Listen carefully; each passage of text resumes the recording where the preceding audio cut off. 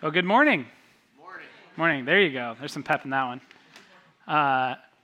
As Randy mentioned in our call to worship, we're going to be continuing through our series in Ephesians. We're going to be in Ephesians 5, starting in verses 15 through 21.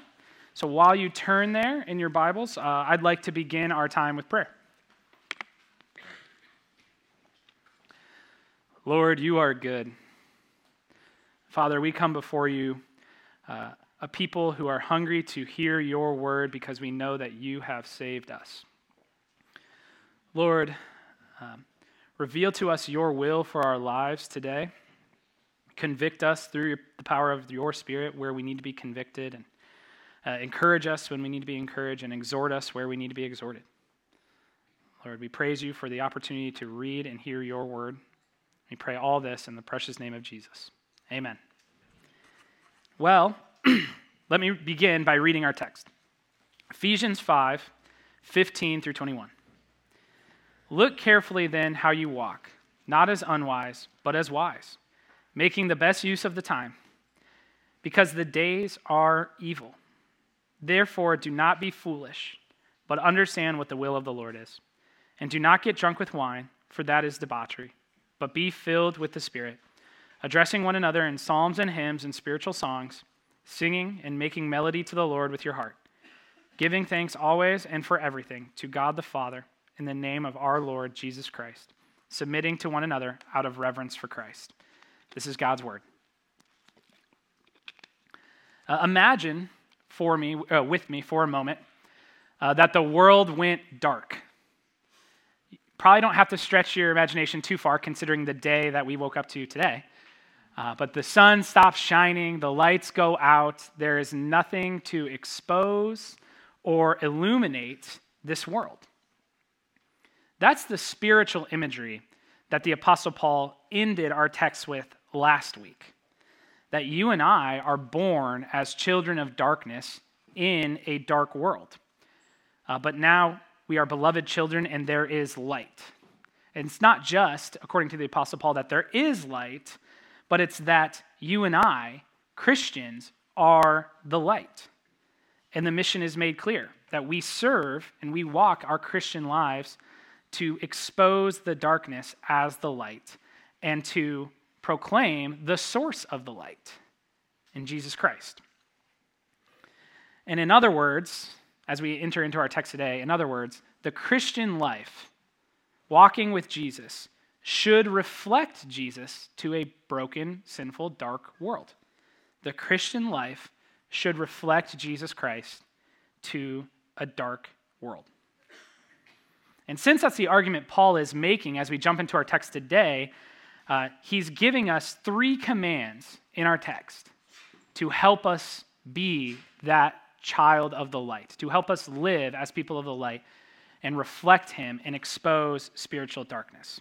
And so if you are a note taker, those three commands are going to serve for us as our outline, and we'll walk through them. Those three commands are a command about the walk. Command about the walk. Second command is a command about the will. And the third command is a command to be filled. So the walk, the will, be filled. So we'll begin point one, the walk. Look carefully with me to verse 15. Look carefully then how you walk, not as unwise, but as wise. Our text today begins with a simple command. Look carefully how you walk. Pay attention to your Christian life. Pay attention to how you walk with Jesus. And this is the natural expectation of Paul's argument. I think it's not surprising for him to say, you're supposed to be children of the light, so therefore pay attention to make sure your life actually reflects that. While the logic, I think, is easy, the command, in many instances, is hard to obey. And I think when we look closely at verse 15, it reveals to us all the ways that we can fall short of that. Specifically, the command for our Christian walk has two conditions. The first condition, if you look with me, is that we are to pay careful attention. Look carefully is what Paul says. There's something emphatic about that. He wants us to have an extra dose of intentionality, of precision, paying close attention to how we walk. In other words, we cannot become complacent as people who love and worship Jesus. But oftentimes, I think that's our temptation. Are we good enough? Right? I'm not the holiest guy. I don't know the most about the Bible, but I'm pretty happy where I'm at. Feeling pretty good about where things are. And you lack that urgency to grow, urgency to pursue Jesus, urgency to worship Jesus. If you think about our sermon last week, maybe you're a young man or woman last week, and you heard Paul's sermon on sexual immorality. You actually felt pretty good about yourself, because as Paul's preaching, you feel like you're actually checking some of the boxes. Yeah, I have an accountability partner. Feeling pretty good about myself now. Or I've moved my computer from this room to that room to help me keep my eyes off of inappropriate material. And then you stop being careful. And so while now your Christian gauge is what you look at on the computer or how you talk to your accountability partner. Meanwhile, the way you look at someone in the gym just a little too long starts to infect your heart. Or you watch that TV show where the content is maybe a little uncomfortable, but it's part of the story, and you're okay with that. That's not the careful life Paul is calling us to.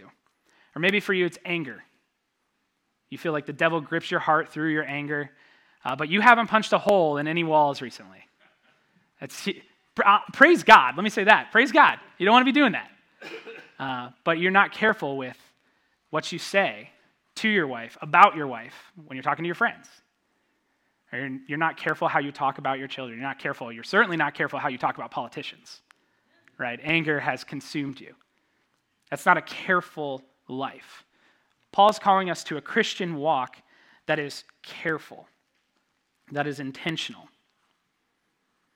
And we have to be gauging ourselves with that every day, because sin every day is trying to find a way in. Are we careful to make sure that it doesn't? Because we're not given the luxury of complacency. Sin does not kick back and say, oh, that person's good enough, I'm not going to tempt that person anymore. That's not how it works. That's Paul's warning. Walk carefully. As an illustration, I'd say, consider a bomb squad. And not just any bomb squad, but consider the best, most experienced bomb squad, the Avengers of the bomb squad you're calling in when it matters more than it's ever mattered. Well, they've defused one bomb, they've defused 100 bombs, they've defused 1,000 bombs. They never show up and decide, I'm going to do this one with my eyes closed. Watch this trick I'm going to juggle these bombs, and then I'm going to cut them while they're in midair, cut these wires. No matter how many bombs a bomb squad has defused, they come to the next one very carefully. Because they know to themselves, is the risk worth it? To be reckless, to be arrogant? Of course not. So is the Christian life, whether you've been a Christian for a day or 100 days or 1,000 days. Every day is a careful day. Asking yourself, where am I too close to the darkness? Where is sin trying to find a way in? We must be careful and intentional with our Christian lives, and we must be wise. That's Paul's second condition. We're to look carefully at the way we walk, not as unwise, but as wise. Live wisely. Maybe feels a little ethereal, a little vague, hard to grasp, hard to define, hard to apply. But Paul, I think, wants us to approach this with an extra dose of simplicity. This is not some tricky, cryptic wisdom that we have to understand. The wisdom is simple. If you are a child of the light, then you should live wisely. The person living in darkness doesn't even know where they're walking, what they're bumping into, how they're failing, tripping, falling, sinning. But the child of the light, the Christian, knows that they're supposed to walk differently, that there's a path that they can see through the work of Jesus, and they ought to follow it. And because they know in wisdom that path exists, Paul's argument continues, they make the most use of their time. They make the best use of their time. Look with me to verse 16. Ephesians 5 says, making the best use of the time because the days are evil. This present world that you and I live in is ruled by darkness. It is consumed by sin and brokenness. In the default setting is evil. That's always been true. It's easy for us to look at 2022 and say, oh man, we live in an evil time. Sin has corrupted all time.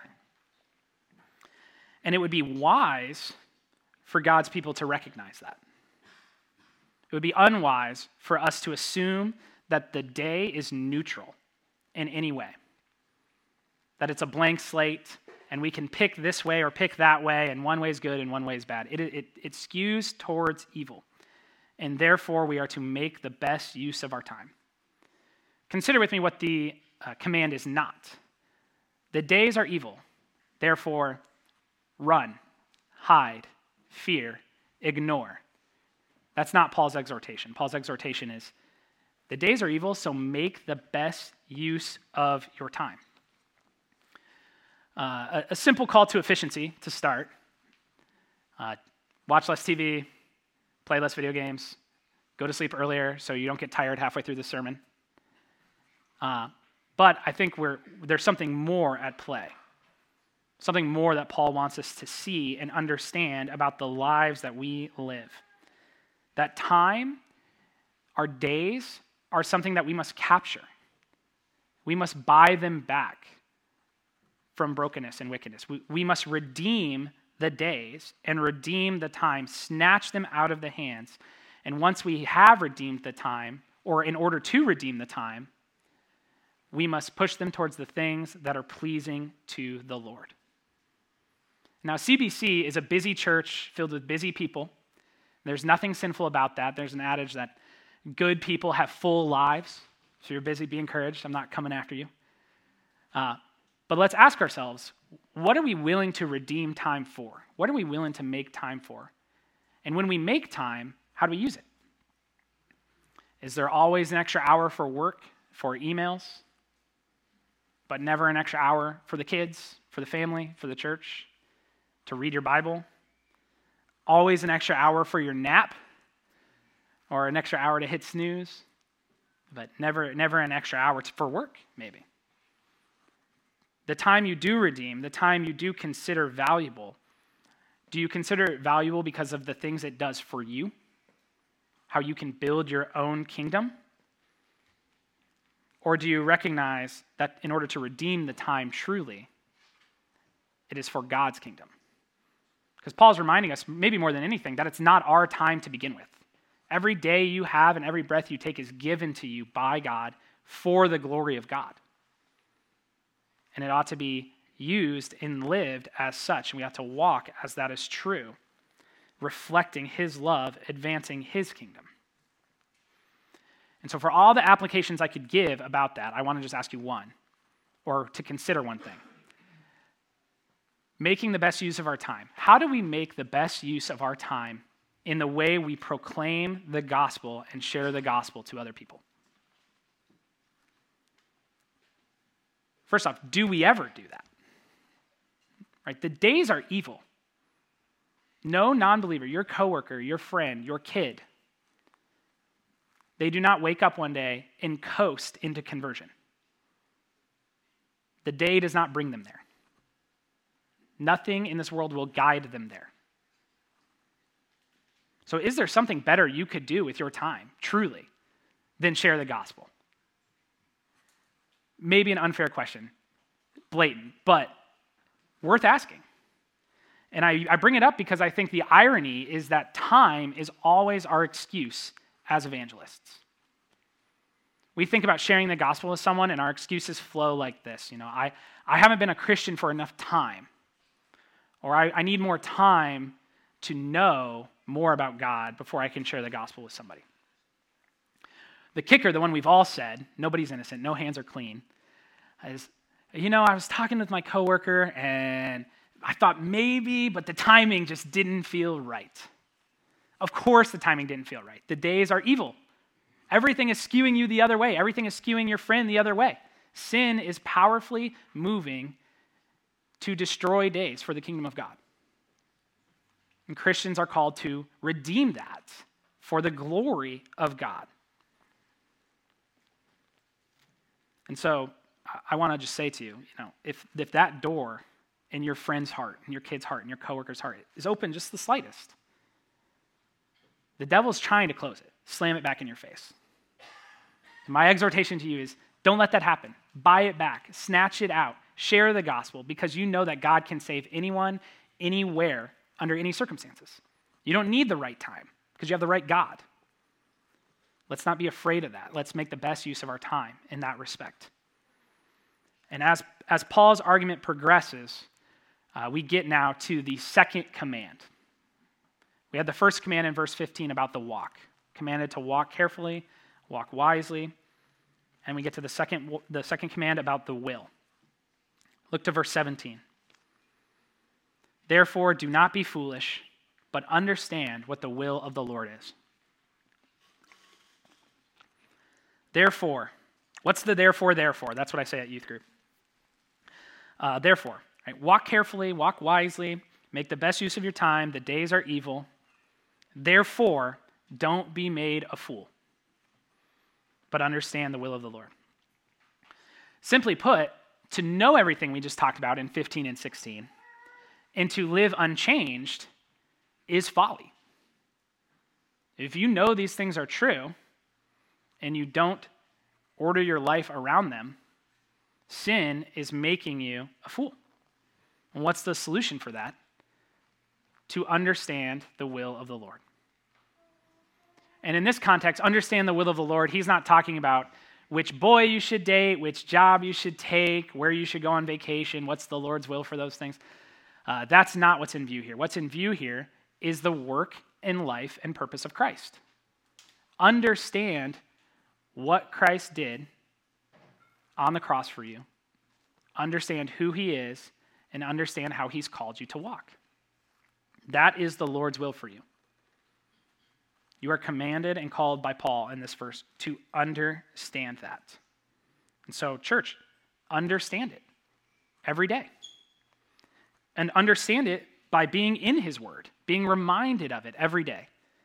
Seeing the way Christ is moving from A to Z in your Bible to save you, to save sinners. Pray alongside it. Talk with other people about it. Let them speak the truth of the Lord's will into your heart. Help you understand it. For the man, again, the man who knows what is true, who knows what it means to be a child of darkness and a child of light, and yet chooses to do nothing, has truly been made a fool, according to Paul. And with that, Paul continues his argument, his flow, with our third and final command of the day. Look with me to verse 18. To be filled. So the walk, the will, be filled. Do not get drunk with wine, for that is debauchery, but be filled with the Spirit. The moment you've all been waiting for. One necessary condition of what Paul is saying is that this is a life. This is not a checklist of things to know, but this has ramifications for how we live. So as we read Ephesians 5, what we see is this call to walk wisely, to understand the will of the Lord. These are broad, they feel big commands, and then he just slaps, don't get drunk, right in the middle of them. It can feel out of place if we read it like that. But what Paul's reminding us is that you have a way to live.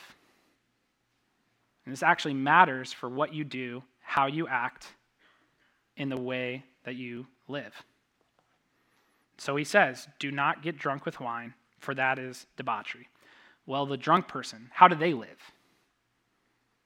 They lack understanding. They lack reason. They lack control. To get drunk is debauchery, says Paul. To get drunk, debaucherous, disordering your life, allowing something else to have power over you, allowing something else to have control over you.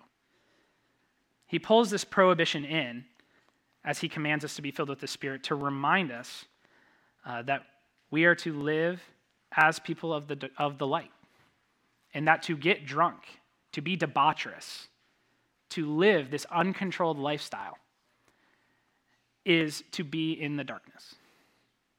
It's a sin to get drunk, according to Paul, and it should be reserved for those who live in darkness. And yet we see in Psalm 104, wine makes glad the heart of man. We see Jesus turn water into wine. And so I want to make a distinction because I think Scripture is making a distinction clearly that there's a difference between consuming alcohol and getting drunk, according to Paul. Difference between consuming alcohol and getting drunk. But if that distinction is made, which I believe Scripture clearly makes it, then the million-dollar question becomes, how are Christians supposed to approach drinking? How are they supposed to approach, judge, consider, think through, be careful with alcohol? I think the applications could be really limitless, and we could talk a long time just on this verse, but I want to start by saying just because that distinction exists doesn't give everyone the green light to consume alcohol. There are some of you in this room who should never touch it again in your entire life. Because what is the rubric? What is the framework? Debauchery. Losing control. Giving something else power over you. There are some of you in this room who, when you're in the presence of one drink, you've lost that control. That alcohol has power over you. And because of that, you should not point to this verse and say, as long as I have one, I'll be okay. No, you should flee. You should refrain forever. That sin needs to be killed, not fed. It needs to be mortified. It would be a misuse of Scripture to propel yourself towards something that has power over you through a technicality like that. And secondly, this prohibition is not about a pattern of behavior. Paul commands us not to get drunk. He does not say if you are consistently drunk, if you are a drunkard, if you're very drunk. There's no conditions here. To get drunk once is to be debaucherous and sinful once. This, I believe, is the way so many of us are tempted to abuse alcohol. Because moderation, a self-controlled life, becomes a bargaining chip for so many of us. Well, we're at a wedding. It's an open bar, it's free, I'm not going to go broke. We're at a wedding, it's a celebration. I can drink more than I usually would. We're starting to bargain with debauchery. Or, I'm at home, the kids are in bed, I don't have to work in the morning, doesn't really matter, I can sleep in, again, you're bargaining. You're trading moderation, justifying it in your own head. That's not the posture of this text. This text is commanding us to refrain from drunkenness, no matter what the circumstances are. And again, we need to remember that the reasoning, what we're guilty of, according to Paul, is debauchery. What is debauchery, right? What are we guilty of? This pursuit of something so excessively that we lose control, that it has power over us. It compromises our integrity. It compromises our walk with the Lord. And because that's what we're guilty of, that's the framework that Paul uses, we could really step out of talking about alcohol and apply this to a lot of things in our lives. That we are supposed to avoid an excess, a pursuit of something that has power over us in all areas. But to this aim, I want to make one final point. In 2022, the options are a lot more than wine. And not just what's on the shelf at Fry's, but our society is more and more accepting and comfortable with over-medicating and with marijuana. I think this verse is our guide. This verse is our shepherd, and it protects us in those moments. Because when smoking weed is practically legal everywhere, where it's illegal, it's very loosely enforced at this point in America. You probably drove by a dispensary on your way to church, a lot of you. And that's only going to continue. That's only going to further. But what is the warning? This is a warning about debauchery. It's common, it's going to become common for your coworkers to come up to you and ask you to go get a smoke after work instead of a drink. You're going to go to restaurants and there's going to be marijuana to pair with your steak dinner. That's where we're going. That's where we're going. You laugh. And when we get there, there'll be something else that we can talk about and guess what's coming next. But this verse is our guide because it's reminding us it's not about the substance, it's about the result. It's not about the substance, it's about what happens. We should not allow ourselves to have our minds altered by something, for us to lose control because we've done something. And that's because we've already given control to someone else. We should not allow things like alcohol to have control over our minds, control over the way we act, because we have given ourselves to the Holy Spirit. He has control over us through the work of Jesus. That's the positive negative that Paul's saying in verse 18. Don't get drunk with wine, that is debauchery, but be filled with the Spirit. And then he continues, giving the Ephesians, and therefore he gives us, what it actually looks like to be filled with the Spirit. He gives us 3 examples. Don't get drunk with wine, be filled with the Spirit, and if you are filled with the Spirit, since you are filled with the Spirit, Christian, since you are a child of light, your life should reflect these 3 things. The first one, being filled with the Spirit affects your speech. It affects the way you talk with one another. Look with me to verse 19. Addressing one another in psalms and hymns and spiritual songs, singing and making melody to the Lord with your heart. Be filled with the Spirit, addressing one another in this way. God's people communicate. It's an introvert's worst nightmare, this application. But we do. We communicate with one another, and we communicate in a unique way. That doesn't mean we need to always sing. We're not in a musical, just because he uses psalms and hymns there. But the way that you and I speak with each other should not reflect the life of people in the dark. It should reflect being a child of light. It should reflect Jesus, and it should be motivated by our hearts for the Lord, our love for the Lord. It makes sense because our words can be very powerful, and they can be a lot of different things. We've all learned this lesson the hard way. Most of us learned it on the playground in kindergarten, that words can hurt, right? Your words can bite and sting, they can burn like acid, and they can make you laugh and cry. They can heal. They can proclaim Jesus. They can be a lot of things. But for the Christian, they should be something specific. And I want to point back to the beginning of verse 19 as I continue, that we are to address one another. Paul is pointing to how the Spirit-filled life impacts the way you and I talk to each other, that we as a church talk to one another.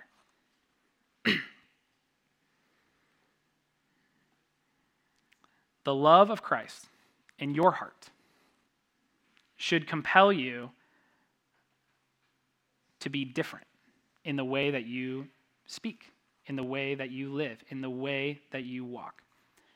And how does being filled with the Spirit transform our words to be like that, to grow in this way? Through singing to Jesus, according to Paul. A bold, joyful love and worship of your Savior alongside your brothers and sisters. There's probably not a time where you're more united to your church than when you are here singing the same words to the same song at the same time.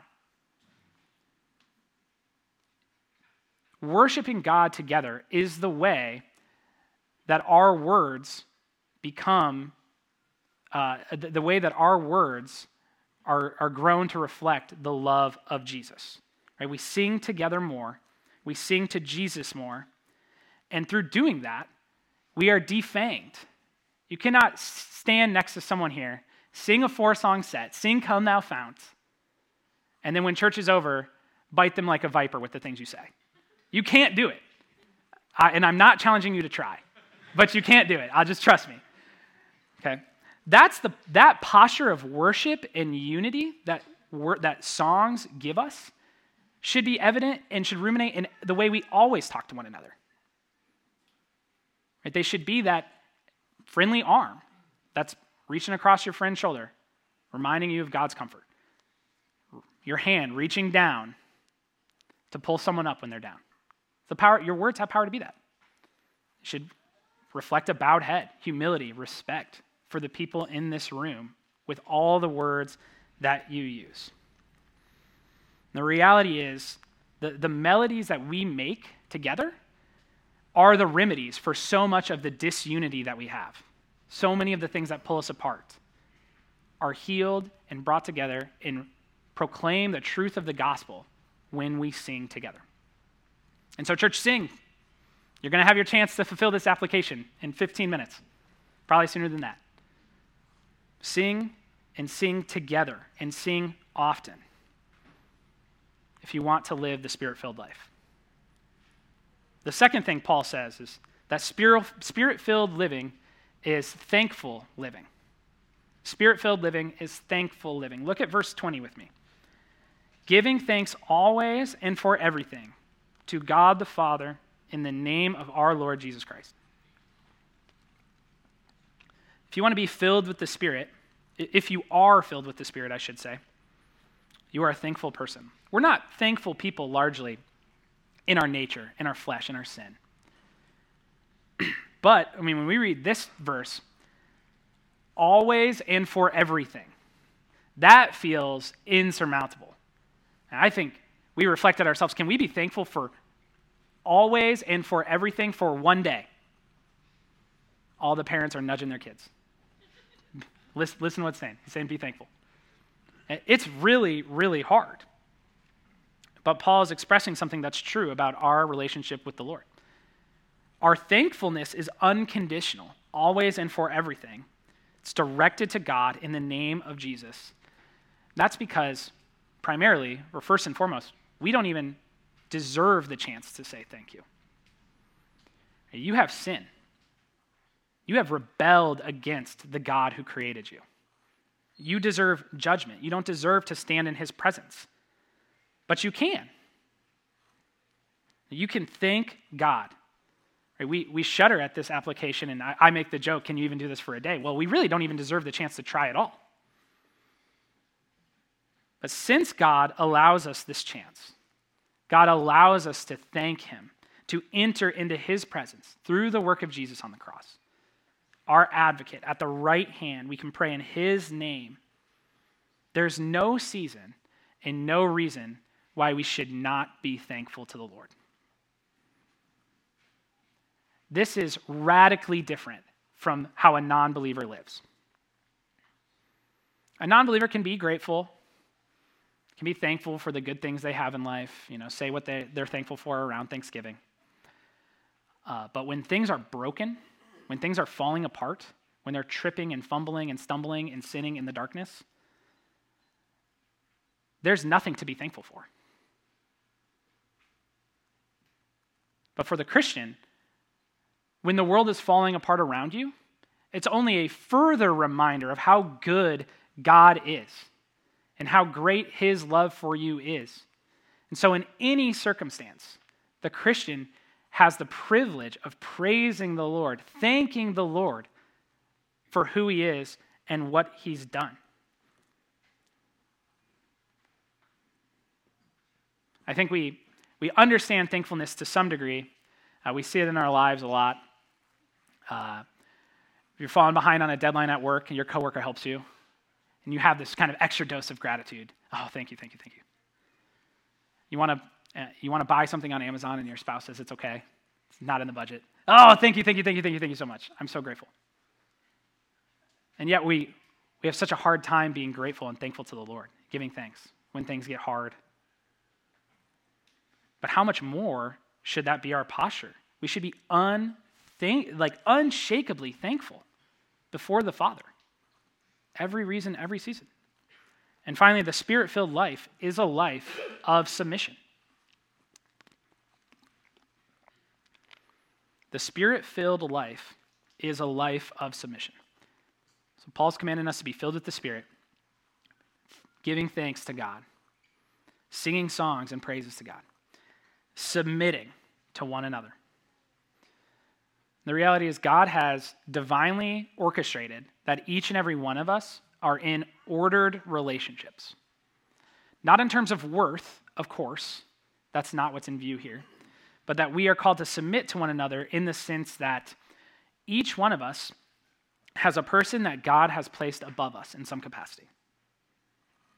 And each one of us has a person that God has given us authority over in some capacity. You have the Spirit-filled command to honor those relationships. Consider how much you seek to avoid submission. How much you're trying to squeeze out from under submission like it's an oppressive, painful, torturous thing. How much you're trying to run away from the expectations your boss has on you, or even with God. How much you're trying to squeeze out from what God has commanded you to do. Squeeze out from under and run. How little your life is rendered around loving, service, kind, submission. Are your endeavors dedicated to even serving the people in this room? Submitting to them when they need something. And in the same way, how much of your God-ordained authority is then tainted and manipulated to selfish ends? God has not given any one of us authority over any other person so that we can build our own kingdom, leverage things for our own desires, and point to this verse and say, you are supposed to submit to me. Therefore, do whatever I say.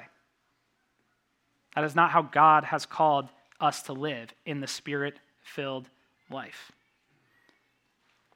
In the relationships where you should submit and in the relationships where you have authority, that is a God-given privilege through the grace of Christ. And it must be moderated by that temperament, that posture of grace and that attitude of service and love for the other person. And all of these things are true and rooted in reverence for Christ. In fact, all of the Spirit-filled life is centered around Jesus Christ. Who are you supposed to sing songs to? Your Lord, Jesus. Who are you supposed to give thanks in the name of? Your Lord, Jesus.